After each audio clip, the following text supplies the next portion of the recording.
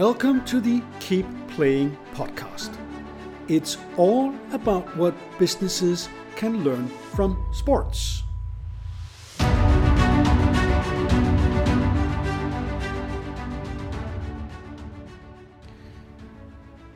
I really like sports.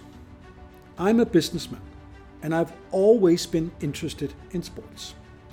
I find it fascinating to see what I can learn from athletes, no matter what sport they're in. I'm amazed about their determination, their hard work, creativity, and how they learn from mistakes. They never give up. They work well in teams, and the best ones keep going no matter if things are good or bad. Hello and welcome to episode 16. I have chosen to call it Miracle on Ice. In this episode, I will take you back to the Winter Olympics in the US in 1980 to talk about ice hockey. The band Jefferson Starship actually has nothing to do with this episode. However, I was reminded of one of their songs when I started preparing this episode, because their song It's Not Over Until It's Over perfectly encapsulates the ice hockey match between the US and the Soviet Union at the Winter Olympics in Lake Placid in 1980. Jefferson Starship's lyrics go like this. The odds are against us. They say we don't stand a chance, but there's no giving up, no giving in. When push comes to shove, you got to fight for what you love. You do what you must, do what you can. And then later, it's not over till it's over. I think that this ice hockey match was not only the highlight of the Winter Olympics that year. It was the Olympics. Even to this day, more than 40 years later, it is what I best remember from Lake Placid. Or, to be perfectly honest with you, the only thing I remember. Although I was not there, I was not in Lake Placid. Instead, I was sitting in front of the TV set in my parents' house in Denmark. I think it must have been in the middle of the night. I was a teenager back then and not really interested in ice hockey. Winter sports are not a big thing in my native country. Too flat and very little snow or ice skating. So why was this ice hockey match so fascinating? For several reasons. One, it was a very close match and full speed ahead from the very first minute. It's a true David versus Goliath story in its very essence, even before the kickoff. It was at the height of the Cold War, and there was a lot of political context background. And finally, it was a proxy for a real war between the two superpowers at the time, the Soviet Union and the US. Although I did not understand the full context as a teenage boy, I did understand that this was a match between two teams who fought about more than just winning an ice hockey match. So let me take you back to that cold winter day 43 years ago. On February 22nd, 1980, the United States men's ice hockey team, led by head coach Herb Brooks, pulled off one of the greatest upsets in sports history by defeating the heavily favored Soviet Union team 4-3 at the Winter Olympics in Lake Placid, New York. The Soviet Union had won the gold medal in 5 of the 6 previous Winter Olympic Games and was expected to win again in Lake Placid. The United States team, on the other hand, was composed mostly of amateur players, with only 4 players with minimal minor league experience. The United States had the youngest team in the tournament and in US national team history. The victory became one of the most iconic moments of the games and in US sports. Equally well known was the television call of the final seconds of the game by Al Michaels for ABC, in which he declared, "Do you believe in miracles? Yes." In 1999, Sports Illustrated named the Miracle on Ice the top sports moment of the 20th century. As part of its centennial celebration in 2008, the International Hockey Federation named Miracle on Ice as the best international ice hockey story of the past 100 years. And a few days later, after the Miracle on Ice, and again after winning gold medal by beating Finland, the US team even received a congratulatory call from then President Jimmy Carter. I will not in this episode go into any deeper details about the match itself. For that, I would suggest that you check out some of the many video clips that you can find on YouTube.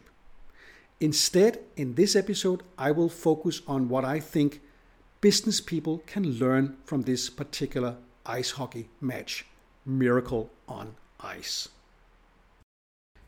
Because one thing is the match itself and the enthusiasm afterwards.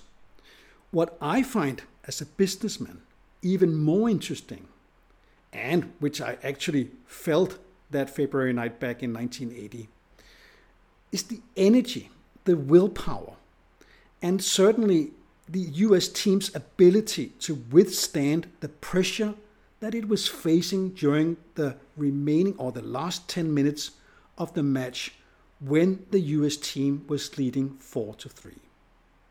The Soviets came full throttle to score an equalizer, but they didn't.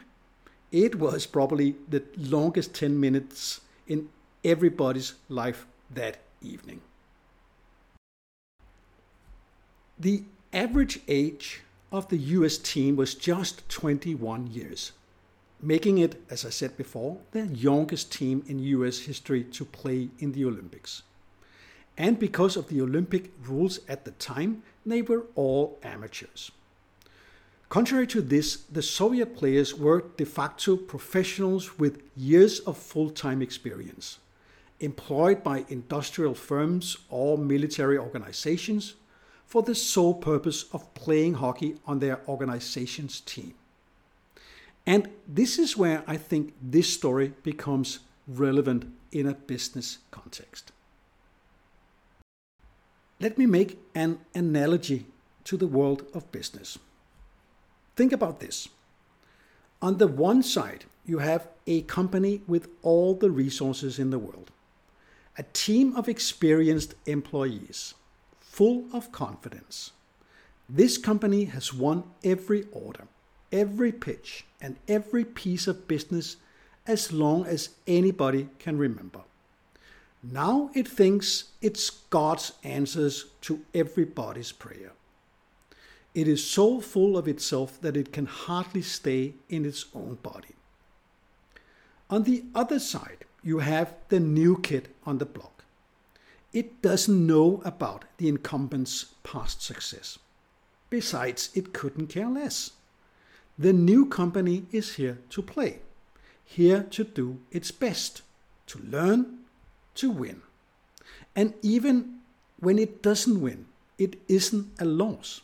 It is an experience, knowledge to apply in the next contest. Company B, the new kid on the block, is all about doing your best, being happy, going lucky, enjoying the ride, and savoring every moment. And then one day, the incumbent is facing the new kid on the block. It should have been a walkover. But then it turns out that it wasn't. Surprise, surprise. the new kid on the block actually won. The magic of the underdog is that it can win against all odds. Past successes do not guarantee future wins. Sometimes the new kid on the block wins. While the incumbent feels cheated, the new guys are just elevated. They don't even think about the incumbent. They just celebrate and enjoy the moment. If you have listened to this podcast for some time, you might remember that I keep coming back to complacency and self-righteousness. In my view, both deadly business sins. I see it so often, and every time I ask myself why. Why do companies become complacent? Why self-righteous? Why this need to feel superior? Why think that you deserve to win? Why think you can just lean back? The miracle on ice was indeed a miracle. February 22nd, 1980 will forever be carved into the journals of sports history. But you see, the irony is it didn't have to be a miracle. The miracle only happened because the incumbent allowed it to happen, even if this was never the intention.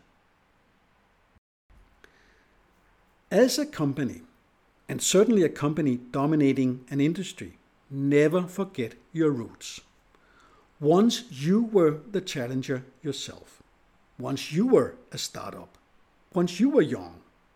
Once your team was a bunch of amateurs with little experience. But you had an immense appetite. You enjoyed the game for the sake of the game. You didn't think about money or profits or returns on investment. You did what you did because that's all you wanted to do. Remember that Goliath never saw David as more than an insult. And where did that leave Goliath? Dead. So do not become the next Goliath. Stay alert. Never forget your roots. Enjoy the ride. And never feel entitled. Win or lose, and when you lose, learn from it instead of feeling cheated. Be the miracle on ice. Be that US ice hockey team in Lake Placid that day in February 1980. Be a businessman or woman, because that's all you want to be. Accept that sometimes you win, but not always. You don't deserve to win, and certainly not every time. But you do deserve to feel good if you did your very best. This is perhaps the biggest win that you can ever have. And always remember, it is not over until it's over. That's it for now. End of episode 16. I hope to meet you again in episode 17, where I will talk about football again. In the next episode, I will discuss Brazil's loss of the World Cup in 1982 in the final against Italy. One of the best World Cups, if you ask me. One of the best football matches ever. And of course, I will discuss the relevance for us as business people. I have called this episode When You Are Up Against Paolo Rossi. Until then, bye bye.